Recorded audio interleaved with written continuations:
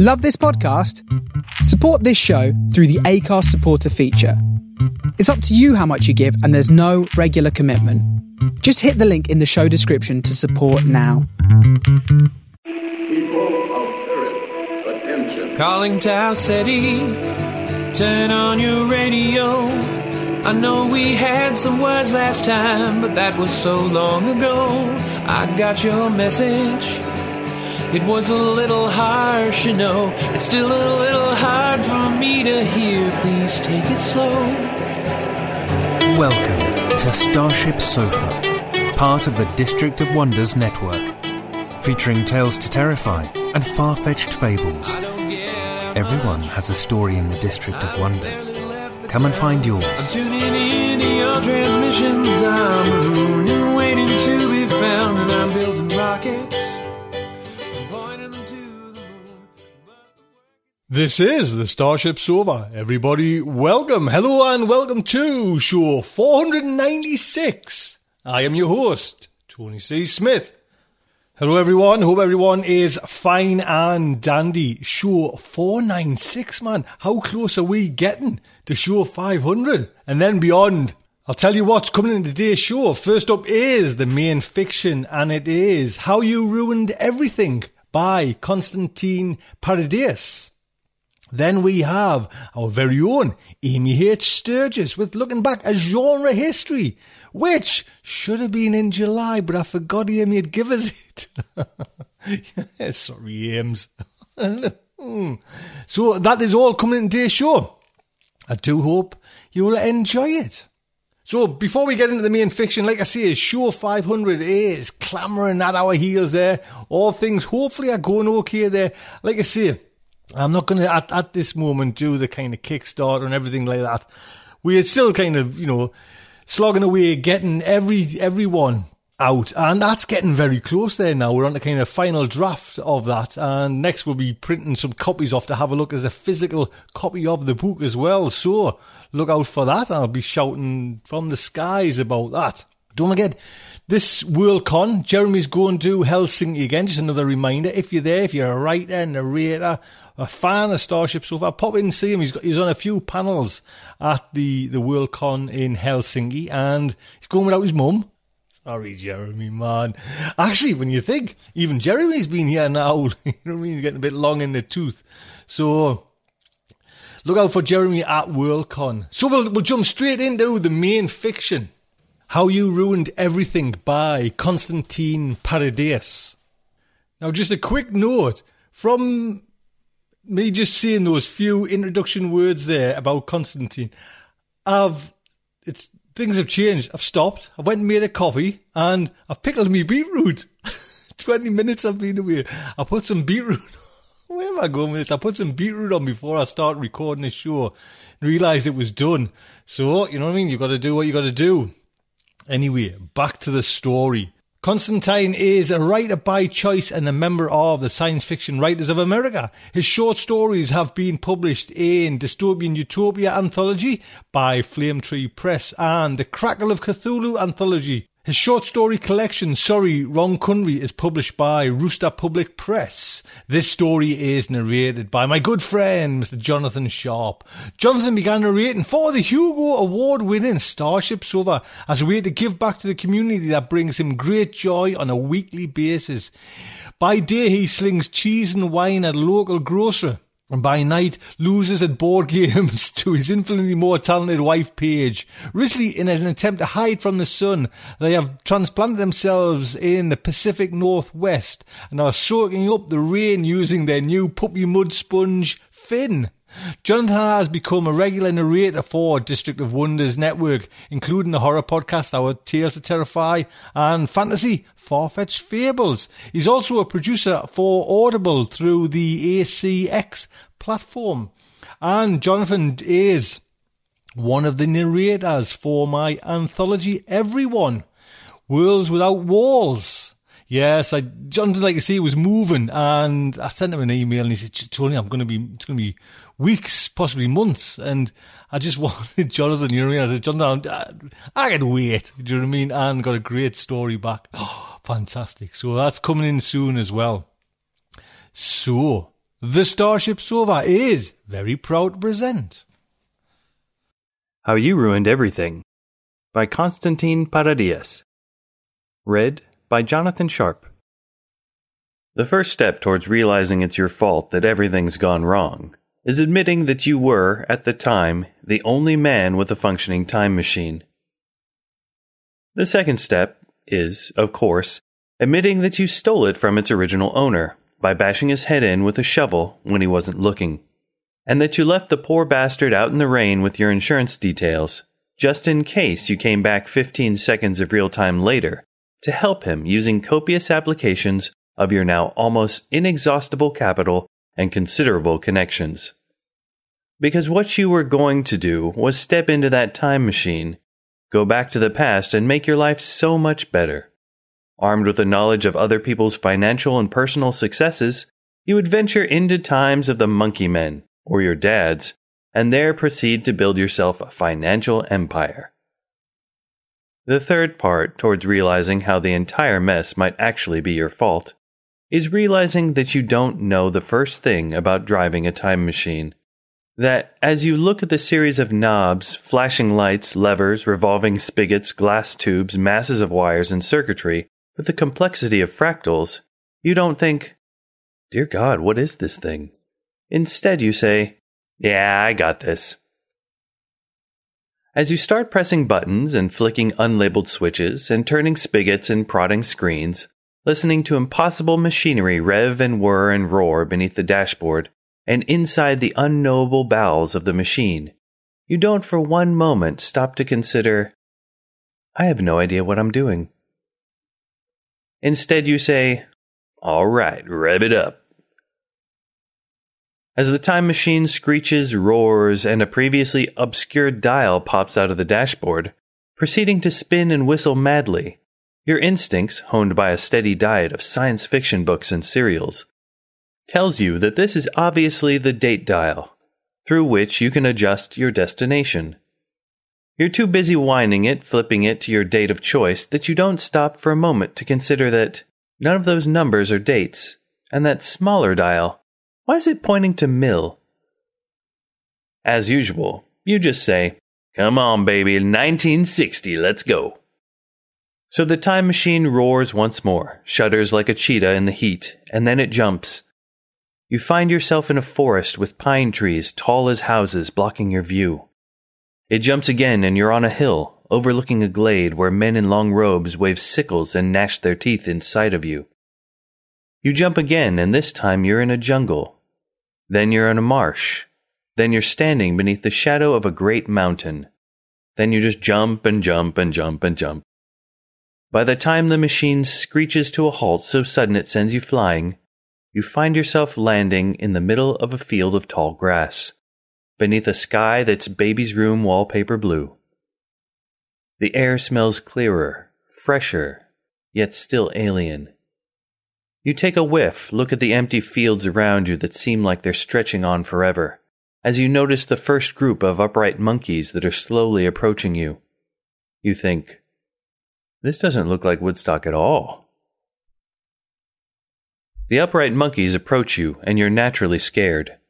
You never liked monkeys anyway. They're like caricatures of people, all hair and big stupid eyes and mouths full of teeth. One of them, the biggest and bravest of the bunch, reaches his long, misshapen hand to touch you. He's unarmed, but you've seen Odyssey 2001. You know it's only a matter of time before he finds a big enough bone to smash your ribs. So you know that you're up for some preemptive self-defense. The rock's in your hand before you know it. It's jagged and it barely fits in your palm, therefore perfect. You whack the upright monkey with it because you'll be damned if you let another one of those things bite you in the ear like the circus one did when you were 6. The upright monkey squeals, snarls, and claws blindly at empty air, so you crack it on the head again and again. When it's down, you sit on its chest and keep bashing it until it's good and quiet. Not once, at any point, do you stop to think, "Jesus Christ, what am I doing? What if I'm altering history?" What comes out of your mouth is, Yeah, get some! So you throw away the rock, The upright monkey ladies begin to swoon for you as soon as they're done soiling themselves in terror. The monkey men begin divvying up the corpse to offer you their new master. Long story short, you ended up spending the night with them, showing off that trick you learned with your lighter back in college. Somehow, and not in any way that you could actually put down, a great fire breaks out that consumes the entire valley of tall grass. So you run back to your time machine. Panicked, you start pressing buttons again, flicking every switch the other way, but this time, you turn all the dials away from you, as if this is going to help. You sneak a look at the dial, which now reads 1800 mil. As the time machine revs up and jumps forward and upward, you never once stop to think, maybe I should stop. Maybe I should try to go back and ask the man I brained for directions, before I brained him, of course. Instead, you say, onward and upward. When the time machine screeches to a screaming halt, before you open your eyes, you find your senses assaulted by an overwhelming smell of burning plastic. Something flies by you, leaving behind only an afterimage of green light and a scent very much like battery acid. Something behind you explodes, just as you're beginning to rev up the time machine, when a cold metal hand wraps around your arm. You follow it and find yourself staring into a pair of frosted glass eyes, set above something that looks like a speaker. Throck to a car. It blares. Ah! You retort. The metal thing with a speaker for a face raises its other arm, producing something that looks like a prop gun from a Flash Gordon flick, when a ragged man jumps from cover and cuts its hand clean off with a sword made out of light. The dial of the machine spins and stops short of 180 mil as you slap the big red button at the center of the dashboard, and you're ejected across time with a severed robot arm that bleeds black on your lap. When you finally stop, you're standing beside a podium. A short man with tiny beady eyes and a toothbrush-wide mustache looks at you, his hand frozen mid-salute. There's a red band wrapped around his arm that looks awfully familiar. Was ist das? The man at the podium asks, with a voice you've come to recognize after countless hours of Call of Duty. Somehow, the Flash Gordon props in your hand and you pull the trigger. Green light shoots from the tip and strikes the familiar man, reducing him to a pile of dust in an instant. As the Gestapo officers run towards you, machine guns in hand, you're thinking, damn, I just killed Hitler. You say, hot diggity damn. You pull the lever, not really checking the dial. One of the officers shoots at you, and you see the bullet slowing down mid-flight, stopping, then returning back to the barrel, swallowing up the same flame that had just propelled it through the air. You jump, and in the time it takes you to blink, the time machine has landed in the middle of a park, in a place that smells like freshly bloomed anemones, with just a dash of hash. You look around and all you can see is hippies, jangling their guitars to the non-tune of Yoko on the radio, turned to almost music by the genius of John Lennon. The hippies run, of course. They head for the hills, their reefers forgotten in the grass. Only one girl's left, staring at you with wide-eyed wonder. Where the hell did you come from? She asks, her voice sounding vaguely familiar. The way she's dressed, her clothes a mishmash of beads and cotton threads, complete with a makeshift dream catcher hanging from her neck between her breasts. She looks like a pagan goddess, refitted for the 20th century. I'm from the future, you tell her in your most suave tone. Wanna hop on my time machine? You gave her a wink that you know is embarrassing, even under these circumstances.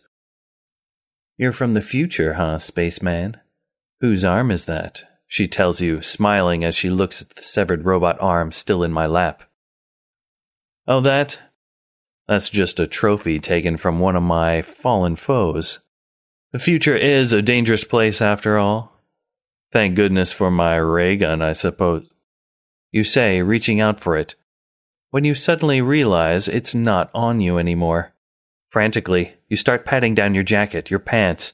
You open dashboard drawers, spilling out yellow papers and dog-eared notebooks with gilded lettering. Suddenly it hits you. The Nazis have the goddamn ray gun. You're desperately trying to consider the implications when the hippie girl walks up to you and her hazel eyes suddenly dawn in your field of vision. Her lips are the color of fresh cherries. She runs her hand through her hair, and she doesn't feel right. She feels divine.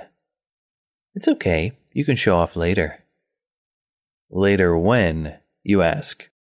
She kisses you, and you roll on the grass, your hands grabbing and fondling at each other. The entire time you're thinking, why hurry? I've got a time machine for Christ's sake. You're sharing a post-makeout joint when she says, "My name's Lily." She exhales, letting out a billow of smoke so white you'd think her lungs had elected a new pope. "You know, you look like a lily," you say, blowing halfway formed rings of smoke. You look at her as she turns, eyes following the arch of her back as you're passing the roach, when you notice them for the first time. Poking out from under her low-cut top, first, the tiny tail, wagging at the small of her back. Second, the tiny patch of ink printed beside it. "You know, you're the first man I've seen who didn't have a tail," she says, half smiling as she turns to ruffle your hair. "Well, you and my fiancé, anyway." "What's that thing on your back?" you ask, as your brain slowly pieces together the design. It's a tattoo shaped like a stylized swastika. Please let this be a postmodern statement, you pray. "What, that? Oh, you like it? It's a party thing." They were going to put it on my palm like everybody else, but I thought, why not try something new, you know? "Why, where's your tattoo?" she says between puffs. "That's a Nazi. Oh, God." "Oh, please, don't tell me you're one of those Jew lovers. My fiancé went to one of their rallies once, and they shipped him off to Nam to kill gooks all day," Lily responds matter-of-factly. "Fiancé? You have a boyfriend?" you exclaim suddenly. The small details that had escaped you began to sink in. The color of her eyes, her hair, the line of her neck, the sound of her voice, the derision in her tone. "Where did you say you lived?" "Over in Jonestown, a ways off from the big city." "And your fiancé's name's Kurt?" "Mm-hmm." "And your maiden name's Popowitz?" "Used to be. Daddy changed it to Lauk after the war. To get on the party's good side, you know. How come you know so much about me?" And suddenly, it hits you. This woman you just fiercely made out with is your own mother, who's a Nazi, like everyone else, because you gave them a ray gun in the first place. The fourth part towards realizing how you've messed everything up is coming to terms with the fact that everything that's gone wrong is entirely your own damn fault. Also, that you need to stop and fix whatever it is you're doing right now. The fifth part towards realizing that everything is your fault is taking a deep breath and trying to earnestly get your thoughts together to think of a viable solution. Finding the man who's owned this machine and asking for his help is a solid plan.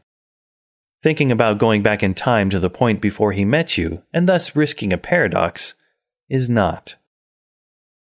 Guess which one you go for. As you run to the time machine, your own mother chasing after you, screaming, "Juden! Halt! Juden!" Flipping the dials, you watch as the counter on the dial changes from mil to sen to des to ye, all the way down to day, thinking, "I can do this. I can fix this. I've got all the time in the world." And then your own mother throws a rock at your eye, and you hit a switch by accident. The time machine revs up and you watch in horror as the dial flips from day to ma. Same way kitchen dials do, switching from the lowest setting to the highest. Now the reading has changed from 450 days to 450 millennia. And before you can utter a single word, you've already jumped. And landed in the middle of a desert, then in a city made of rock and wood, where starved men and desperate women scream at the sight of you. Then, in the middle of a jungle, set ablaze beneath a sky the color of charcoal, fresh out of the bag. Before the time machine lurches for a final time, crushing something that screeches once as it snaps its neck. Terrified, you chance a look, fearing for the worst. Thankfully, it's only a velociraptor caught in its dying throes, shaking its full-color plumage. With a great squawk, the majestic thing dies as you spin on your chair at the verge of tears. Not only because you've just had velociraptors ruined forever, but because you have also plunged history into a mess that it couldn't possibly get out of. How the hell would you find the time traveler? And even if you did, how could you rationalize with him? How could you make him stop you from making everything even worse? Why couldn't time travel be simple, like in the movies, where history and time are just obstacles to be brushed aside at the hero's whim? You're too busy feeling sorry for yourself and the entire universe when the crushed velociraptor's brothers burst from the foliage, seeking both to overpower and to devour the strange weeping thing that just crushed their brother. They look like killer peacocks as they flap their tiny hands and shake their plumage, their claws aiming for your throat. You turn a lever blindly and watch them retreat back into the dense jungles as you fast-forward yourself back to safety. When you think you've reached a safe place, you stop the time machine and climb off it without turning the dial. Choking back your tears, you sit beneath the shadow of a great oak tree, looking at the instrument that you have just used to doom everything. You get dressed, take a deep breath, and start going through all the drawers all over again. The majority of the manuals and notebooks have been lost, left in the field where you romped with Nazi Lily. If the time machine ever had an instruction booklet, it has been lost along with so much else. No way around it, you think. I'll just have to find the time traveler myself. You're too busy stuffing what few papers are left inside the drawer, looking through their gilded lettering, trying to come up with a solid, viable plan that would allow you to restore history back to its originally less terrible state, when you notice the shape of a man creeping up behind you. You're about to turn to talk to him when you hear the distinct noise of a shovel being dragged across the ground, and then a swooshing through the air, going for your head. You needn't look behind you to know exactly who he is. Oh, you stupid bastard. Whomp. There you go. Don't forget, copyright is Konstantine. And big thank you to Jonathan as well. Jonathan, thank you so much. Konstantine, thank you. What a story. Yes, what a story. Thank you so much. Get some more sent in. So, next up. Well, actually, before we next up there, don't forget, please support this fine StarShipSofa show and support Tales to Terrify and Far-Fetched Fables. We're all in the District of Wonders. If you want to pop over to Patreon, there'll be a link in the show notes. Please help out. A couple of quid a month. Do you know what I mean? If you do if you do a little bit more, you get more goodies. All the volumes of StarShipSofa, StarShipSofa stories 1, 2, and 3, and Tales to Terrify. I send you a postcard. I do anything, man, just to keep this show going. So if you've been listening for a while and you like what we do, support we. Amy, it's Ames. I'm sorry, you know, goes in one ear and out the other, man. I'm so forgetful. Nearly forgot me beetroot if you'd listened earlier on today as well. Hello, my friends. It is time for another look back into genre history. And today I would like to recommend a book, not a book from genre history, but a book about genre history. Now, I should back up for a moment and set the stage here. In a couple of my more recent segments, namely those on episodes 476 and 484, I talked about one of the current living legends of science fiction and fantasy, Lois McMaster Bujold, and her relationship with fandom, and in particular fan fiction. And in those segments, I mentioned the modern rise of contemporary media fandom, and I dated that from Star Trek and the participatory culture that built up around that, and I totally stick by that. But just because that's the rise of modern media fandom doesn't mean that's the rise of fandom itself. And of course, if we go back far enough, we can define fandom in a lot of ways. Some of you may recall that way back on Aural Delight's episode 28, that is June of 2008, a long time ago, I talked about the Baron de la Motte Fouquet's 1813 runaway hit, The Magic Ring, which caused a sensation. People would throw parties and have early versions of cosplay where they would dress up like the characters and all sorts of things. So fandom as we know it has been around for a long time. But for our purposes right now, I would like to recommend another way of looking at fandom, and that is through the book As If: Modern Enchantment and the Literary Prehistory of Virtual Reality by Michael Saylor. This was published in 2012 by Oxford University Press. Saylor identifies 3 participatory fandoms coming out of the Victorian age that, moving into the early 20th century, redefined what participatory fandom looked like and showed a kind of new perspective toward engaging with, interacting with, and living with texts. And he identifies 3 communities that essentially took on the work they loved, created a sandbox where they could all play in it, and took this kind of community to a different level. One, the first, the fandom surrounding Arthur Conan Doyle and the Sherlock Holmes works. Second, H.P. Lovecraft and his Cthulhu mythos. Of course, he didn't use that term while he was alive, but the mythos surrounding his work that was built by, originally, his stories. And lastly, J.R.R. Tolkien and Middle-earth fandom. The key to all of this, Saylor says, is that these 3 bodies of texts, the works of Arthur Conan Doyle and Lovecraft and Tolkien, provide re-enchantment for the disenchanted. And the key here is that you need to say, hey, why all at the beginning of the 20th century? What do these have in common? And in between the lines, Saylor implies that there's something with the sort of Victorian turn that sets up the 20th century.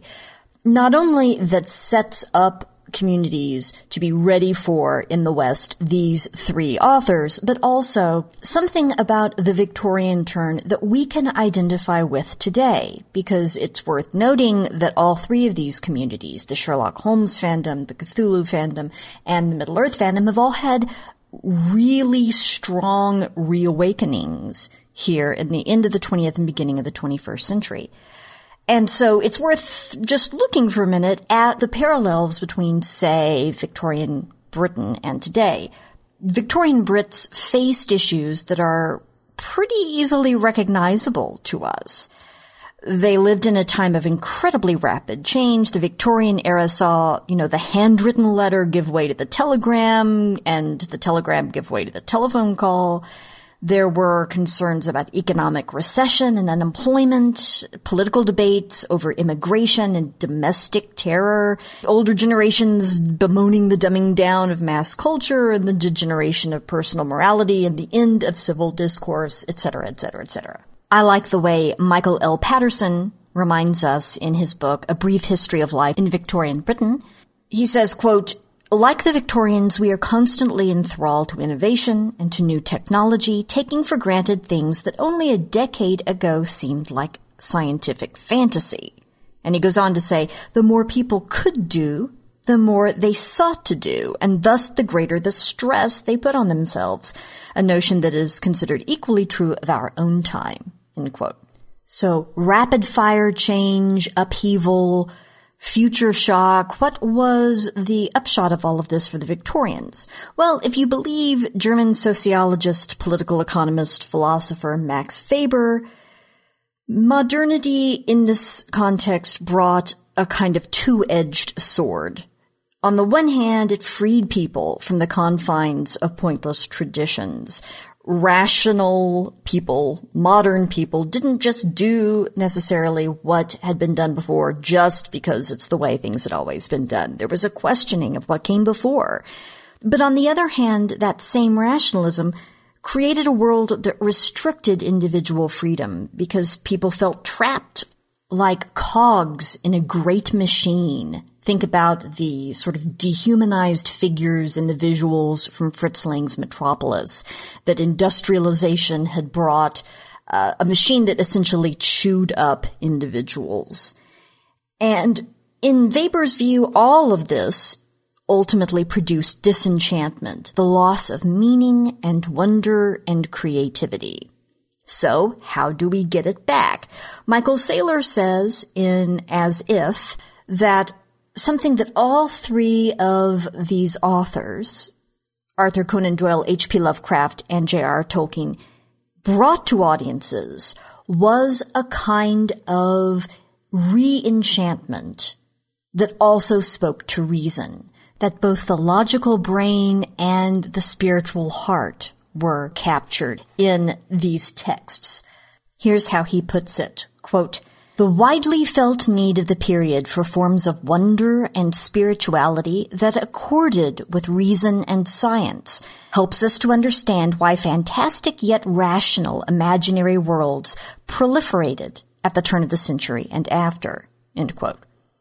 And essentially, then Saylor goes on to explain how each of these three authors and their bodies of work created audiences that needed to do more than just consume these works passively. They needed to somehow join in the storytelling, somehow play in that sandbox that the authors had created, and become active participants in a fandom community that allowed for imaginative interaction with the texts. I should point out that this kind of interaction isn't just writing new stories in the universes or dressing up like people in the universes or role-playing to one degree or another. This also includes a kind of fanish scholarship, analysis of the text. It's worth pointing out that Arthur Conan Doyle's Sherlock Holmes fandom brought things out of fans that we consider to be everyday activities today. In fact, the term canon was first used outside of scriptural analysis and exegesis by people in the Sherlock Holmes fandom. Originally, the term canon had been used for the study of religious scripture. For example, in a biblical context, the questioning of what books in the Bible were considered authoritative and would be compiled as part of the Bible as opposed to extra biblical texts. Well, as fans of the Holmes saga were trying to figure out which stories were in fact in the accepted body of novels and short stories and facts gleaned from Arthur Conan Doyle, well, then it becomes a question of a sort of secular religion, right? If you were a true Holmesian or if you're a true Sherlockian, what are the canonical works? And canon became applied to fandom. The same sort of debates that, we're having today in Star Wars and Star Trek fandom and in other fandoms. What's canon and what isn't? Another term also got used by or adopted, I should say, and then used by Sherlock Holmes fandom. That's apocrypha, from the Greek word meaning hidden. It's a term that had been used since the 5th century, denoting a separate section of books that, well, in a biblical sense, in between the Old and New Testaments. Martin Luther's Bible of 1534, the Apocrypha, was first published as a separate intertestamental section. And he was making a polemical point about how these books related to canon. In other words, they're sort of secret, they're non-canonical, they're kind of dubious, but of possible interest and use to serious students, or if you're a completist, you will certainly want to read these. And that's how it got used in Sherlock Holmes fandom, which are the apocryphal works. In fact, you can find now collections called the Apocrypha of Sherlock Holmes that include stories that were published during the lifetime of Arthur Conan Doyle, some by Conan Doyle himself, that are not considered canonical Holmesian works by fans, but are considered of interest, possible use to serious students, or the kinds of things that completists would certainly want to read. Again, a very rational approach to interacting with a text that you love, a very rational way of enacting fanish activity, right? Classifying, analyzing, labeling different texts, and understanding their relationship to the core of what the fandom is all about. For Saylor, the key to Conan Doyle and Lovecraft and Tolkien is that they can, in some sense, delight without deluding. That there is the seduction of the audience into belief, while the audience is never truly taken away from their rationalism and their understanding of the modern world. And so in recommending this history to you, I will end with sharing the blurb, which nicely ties up the main themes of the work. Many people throughout the world inhabit imaginary worlds communally and persistently, parsing Harry Potter and exploring online universes. These activities might seem irresponsibly escapist. No, they don't. But history tells another story. Beginning in the late 19th century, when Sherlock Holmes became the world's first virtual reality character, readers began to colonize imaginary worlds, debating serious issues and viewing reality in provisional as-if terms, rather than through essentialist just-so perspectives. From Lovecraft's Cthulhu mythos and Tolkien's Middle-earth to World of Warcraft and Second Life, As If provides a cultural history that reveals how we can remain enchanted but not deluded in an age where fantasy and reality increasingly intertwine. So if you would like to look at a particular segment of fandom and its development there in the early 20th century, I would recommend checking out Michael Saylor's As If, Modern Enchantment, and the Literary Prehistory of Virtual Reality. This seems particularly appropriate, I should add, because I am recording this on the exact day, 20th anniversary of the first publication of Harry Potter. And so there's a lot going on online right now, people pointing out where they were when they first read Harry Potter, when they first heard about Harry Potter, how it has changed their life, and what they're doing now because they had encountered Harry Potter, and Harry Potter had become a part of their lives. So the discussion of re-enchantment and its effects continues. And so with that, I will say thank you for your time and attention. I have a completely different topic up my sleeve for our next meeting, and I look forward to talking to you again soon with another look back at genre history. Thank you. I thank you, Amy. Thank you so much. And again, apologies for not sticking in the July one. You know what I mean? But you got a week, you got a month off now. So that is today's show. I hope you've enjoyed it. Thank you so much for listening. And, you know, if you are a supporter on Patreon, thank you so much. Man, it help. You know what I mean? There's 3 shows to keep this kind of baby going. So please, if you can as well, support with that would be fantastic. Couple of quid, $5, $10, $15. You know what I mean? It would be fantastic. Keep going way past show 500. Do the right thing. Until next week, just like to say, good night from me. This presentation has been brought to you by the District of Wonders Network, dedicated to podcasting the finest genre fiction. You can learn more about the District of Wonders and their many literary productions at their website, www.districtofwonders.com. Thank you for listening.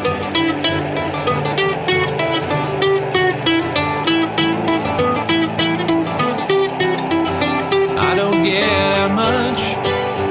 I've barely left the ground. I'm tuning into your transmissions. I'm marooned and waiting to be found. And I'm building rockets, pointing them to the moon. But the work is going slowly. It won't get to you anytime soon. Can you reach me? Is my signal getting through? Turn on your radio. I want to talk to you.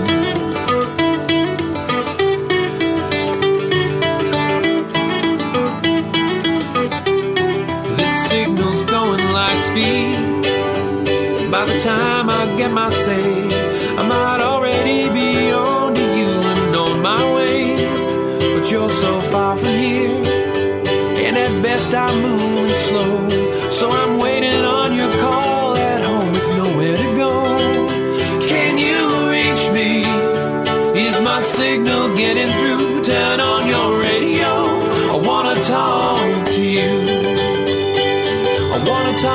to you.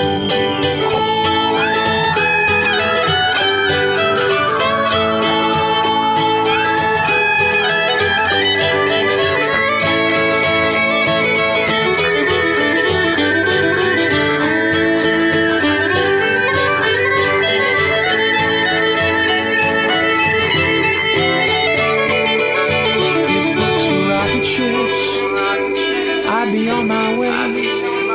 If I could cast myself on a radio wave, I might get to you someday. If books were rocket ships, I'd need only the will to fly. I'm still building word by word, and I'll get out there by and by. I'll get out there by and by. I'll get out there. I'll get out there by and by. I'll get out there by